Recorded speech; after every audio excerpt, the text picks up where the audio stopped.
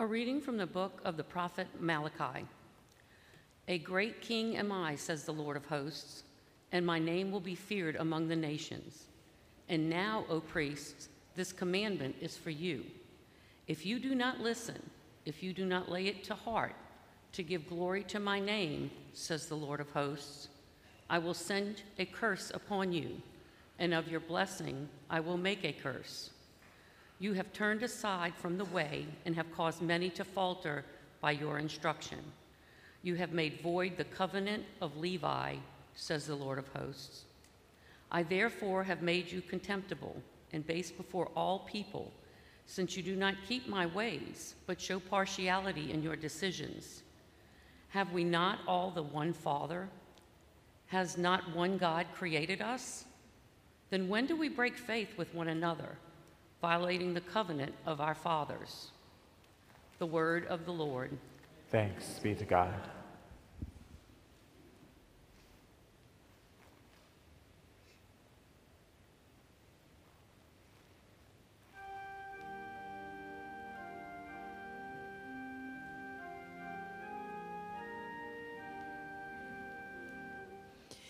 In you, O Lord, I have found my peace.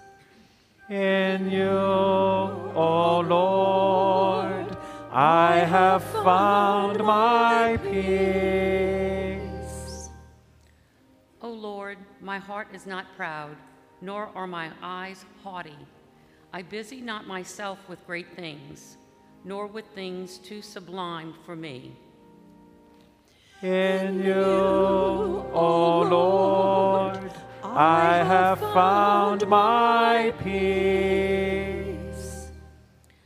Nay, rather, I have stilled and quieted my soul like a weaned child on its mother's lap. So is my soul within me. In you, O Lord, I have found my peace. O Israel, hope in the Lord, both now and forever. In you, O Lord, I have found my peace.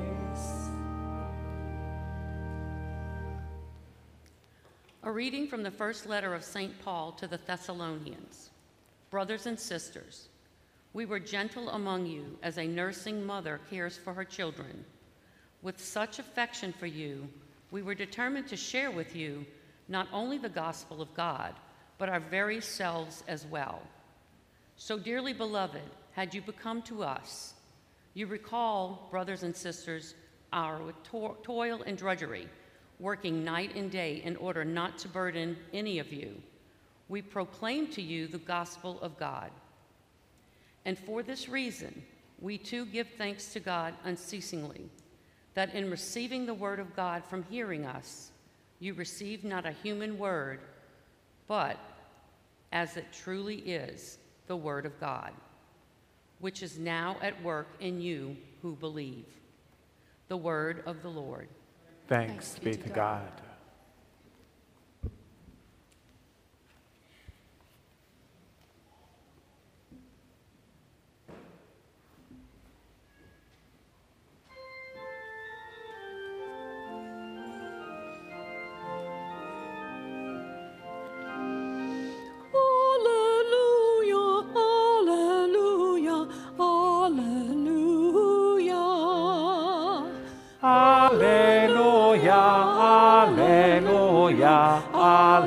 Alleluia.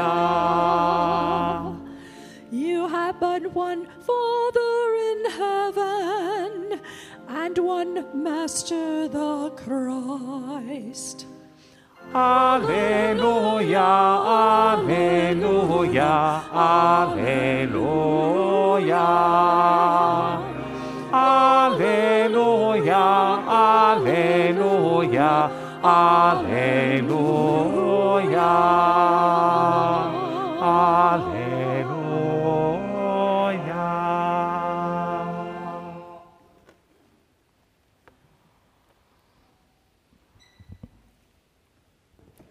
The Lord be with you.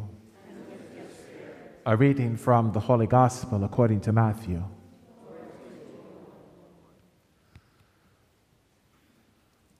Jesus spoke to the crowds and to his disciples, saying, "The scribes and the Pharisees have taken their seat on the chair of Moses.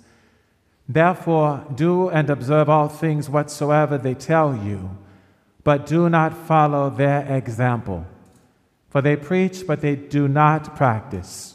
They tie up heavy burdens hard to carry and lay them on people's shoulders, but they will not lift a finger to move them. All their works are performed to be seen. They widen their phylacteries and lengthen their tassels. They love places of honor at banquets, seats of honor in synagogues, greetings in marketplaces, and the salutation, 'Rabbi.' As for you, do not be called Rabbi. You have but one teacher, and you are all brothers. Call no one on earth your father. You have but one Father in heaven. Do not be called master. You have but one master, the Christ. The greatest among you must be your servant. Whoever exalts himself will be humbled, and whoever humbles himself will be exalted." The Gospel of the Lord. Praise to you, Lord Jesus Christ.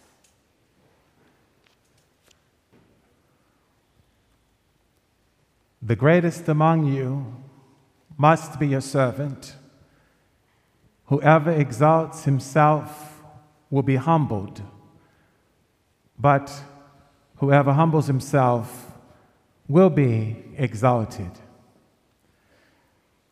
Today we enter the 23rd chapter of the Gospel of St. Matthew. This 23rd chapter presents us with the finale of the confrontations, the encounters Jesus has been having with the religious leadership of the time, primarily the Pharisees and the scribes. The Sadducees were also a part of it, but by far the most popular of those contemporaries of Jesus were the Pharisees. They were the scholars. They would be considered what we call our modern-day scholars of the Scripture for the Jews. That was the Pharisees' position. And we hear Jesus today speaking to the crowds and to his disciples in relationship. He's referencing the Pharisees so as with a very severe word. First, he affirms their position of authority. They do occupy the chair, the seat and so if you go into the synagogues in the ancient times, there was a stone chair that was set up and it represented the authority of Moses. So the person who was the leader of the liturgy of the synagogue, they would sit in that position, in that posture, and they would present the teaching, whatever it might be, whatever scripture they would use. So this is what Jesus is affirming, but he's now exposing their hypocrisy. They teach the law, but they don't practice it. And so this is a word of warning to the early members of his disciples there, those who are gathered, that they be mindful of the pitfalls of being that way in relationship to the covenant he's establishing with us, and that we are all now participants in. It's a very slippery slope sometimes to not let your office, not let the attention and the esteem that the community gives to you to go to your head to the point where you forget that you're under the lordship of God, that all fatherhood, all of these titles as such, emanate from God. You have one Christ, one teacher, and you know the term rabbi means my great one. That's the Hebrew. The actual translation in Hebrew means my great one. Could you imagine somebody coming, oh, my great one? So, but this is the reality. So it's, again, Jesus he's not prohibiting the use of the title. He understands the titles and their distinction that's being made as it pertains to those who have the responsibility of teaching and leading the people in the ways of God as instructors, as whatnot, as leaders. But what he's saying is he's highlighting how the Pharisees were going about it. And we hear the fire and brimstone word of the prophet Malachi. He was definitely fire and brimstone. And he's condemning the priest of the times and saying that they have been so despicable in doing what they were supposed to be doing. They were actually allowing the people, and in many ways promoting to the people, that it was okay to bring the animal sacrifices and so forth that what the Mosaic law called for, to bring them in any condition, when they were supposed to be bringing the first of the best of the best of whatever they were offering to the Lord. He was allowing them to bring animals that were deformed and different things like that, and possibly allowing it to be done if they gave them enough money. A little bribe here, a little bribe there. Please, So, however it was happening, it really hurt the heart of God. And Malachi had to give them a judgment. He says, now this is the judgment. Your blessing will now be the curse. What you say and what you do will have no weight whatsoever, because God is withholding. Because you embrace the blessings of God, but you neglect the works of God. So they were very happy to receive the favor of God, but did not attend to the things of God. And that can happen to all of us. I remember Pope St. John Paul II saying, those of us who are the disciples of Jesus, who have been entrusted with the work of the Lord, we must be mindful and careful that we don't get so preoccupied with the work of the Lord that we forget the Lord of the work. Sometimes you get so caught up, we volunteer for this, we volunteer for that, and we put ourselves out there. But in the end, ultimately, to what end are we doing this? Is it to be recognized as somebody who's really gung-ho, who's all in with Jesus? Or is it because we realize the one who has called us to this service calls us to be like him, who are meek and humble of heart? What a contrast, right? He's highlighting how the Pharisees are such practitioners of the law, teachers, making sure they cross every T, dot every I, making sure they follow every prescription, and yet they excuse themselves when it's convenient for them, such as the Sabbath day, recognizing the rest of the Sabbath. And Jesus, we know, on occasions, he would heal on the Sabbath in their presence. And he said to them, you hypocrites, this woman here, who's been in the grip of Satan for all these years, bent over in bondage, was it not good for her to be relieved of this bondage on the Sabbath? And yet, if your child falls in a cistern or into a ditch on the Sabbath, are you not going to lift that beast of burden or your child out of that ditch? You most certainly will. And then he follows up by saying, you hypocrites, you adorn yourselves with the trappings of the office that you have been entrusted with, to lead the people through teaching, but especially by your example in the ways of righteousness and the ways of God, and yet, in reality, you excuse yourselves and hold the people, and in so doing, you put an added burden and will not lift one finger to assist them. We contrast that with Jesus, who says, come to me, all of you who are in this life, who are burdened and weary, come, take my yoke upon you, it's easy, my burden it's light. Come and learn from me, who am meek and gentle of heart. And the phylacteries that they would wear. You see, the Orthodox Jews still wear this today, the very strict observers of the law. The rabbis, it's like a leather band, and they have a box. It's a leather box, and they have a miniaturized copy of one of the scriptures that they've memorized. Maybe it could be Deuteronomy chapter 6, verse 5, the Shema, hear, O Israel, the Lord your God is one. It may be that, or whatever, but they put it in there as an external sign for themselves, as a reminder to themselves, so that when they're praying, that they are to strive after making that word a part of them, so that their very living, their very actions will move as an extension of what the word says. But they were wearing it to gain the esteem. They wanted the attention. They wanted to be seen as being so holy and devout in their practices and so forth and so on. But in reality, it was not the case. Even Jesus, imagine, look how humble the Lord was.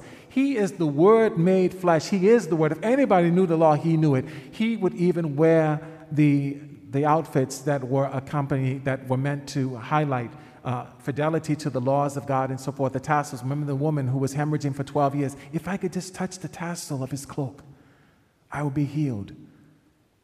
So yes, Jesus, again, not downplaying the significance of the outfit, but it's to what end are you adorning yourself and carrying yourself? And he's saying this to the crowd, he's saying this to the disciples because we must not be that way.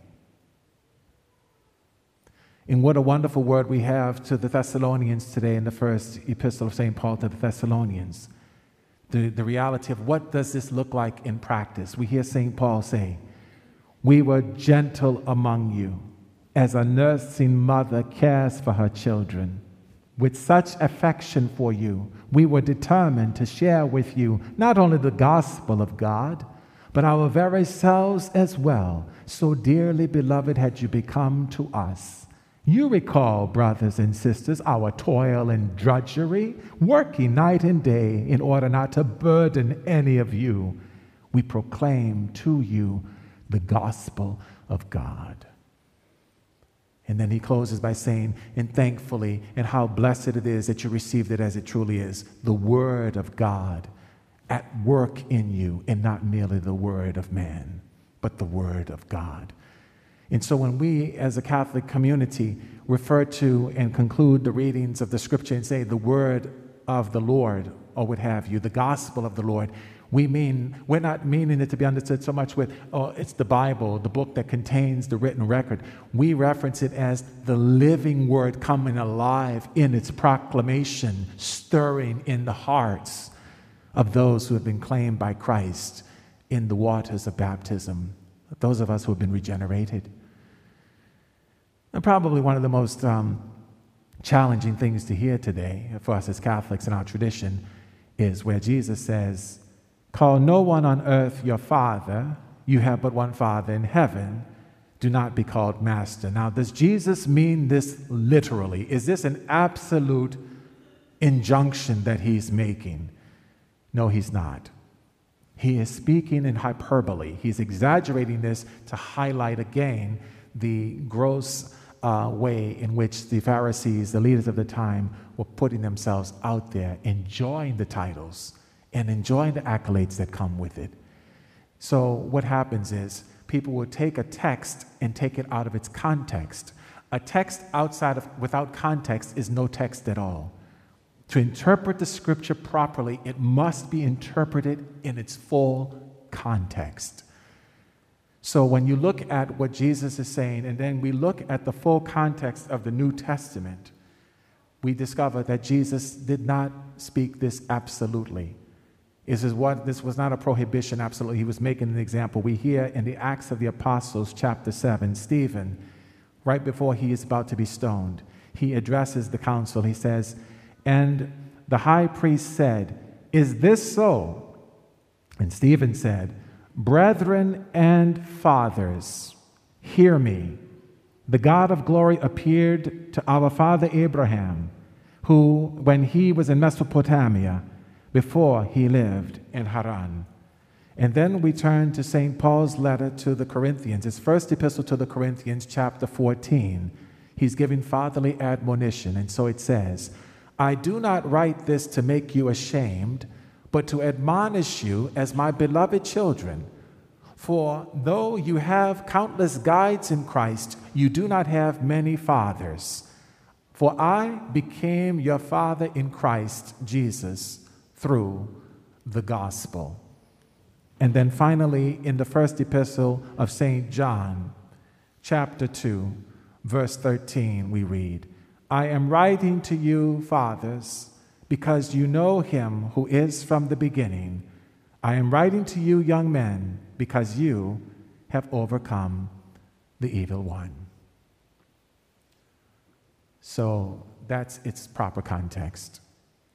But Jesus, again, speaking with hyperbole, exaggeration, to highlight the gross negligences that were being realized. And presented to the community by the Pharisees and those other leaders who were putting up a good external show, but interiorly they were devoid of substance. So how ought we to be? Obviously, this is a major word for me because I'm one who has to stand before you, and I've tried my best. We fall short, but it's to strive after the gospel, the Lord Jesus himself. But I think about St. Teresa of Calcutta, Mother Teresa of Calcutta, and I think this is a wonderful way to conclude. She was being interviewed, and in the interview they were curious. They said, "Mother, you tend to so many of the poorest of the poor on the streets of Calcutta and different areas of the world. When you take care of them, when do you begin to proselytize? When do you begin to invite them to accept Jesus as their Savior?" And she said, in response, she says, "The first thing we do is we attend to their person. We attend to their basic needs, fundamental needs of a human person created to God's image and likeness. We attend to that. After we restore them and they have strength and so forth, they're nourished again and so forth, then I simply ask them the question, would you like for me to share with you about Jesus? And they in turn will say to me more times than not, is he anything like you? To which I say to them, I am striving to be like him. And they respond by saying, please tell me everything about this man.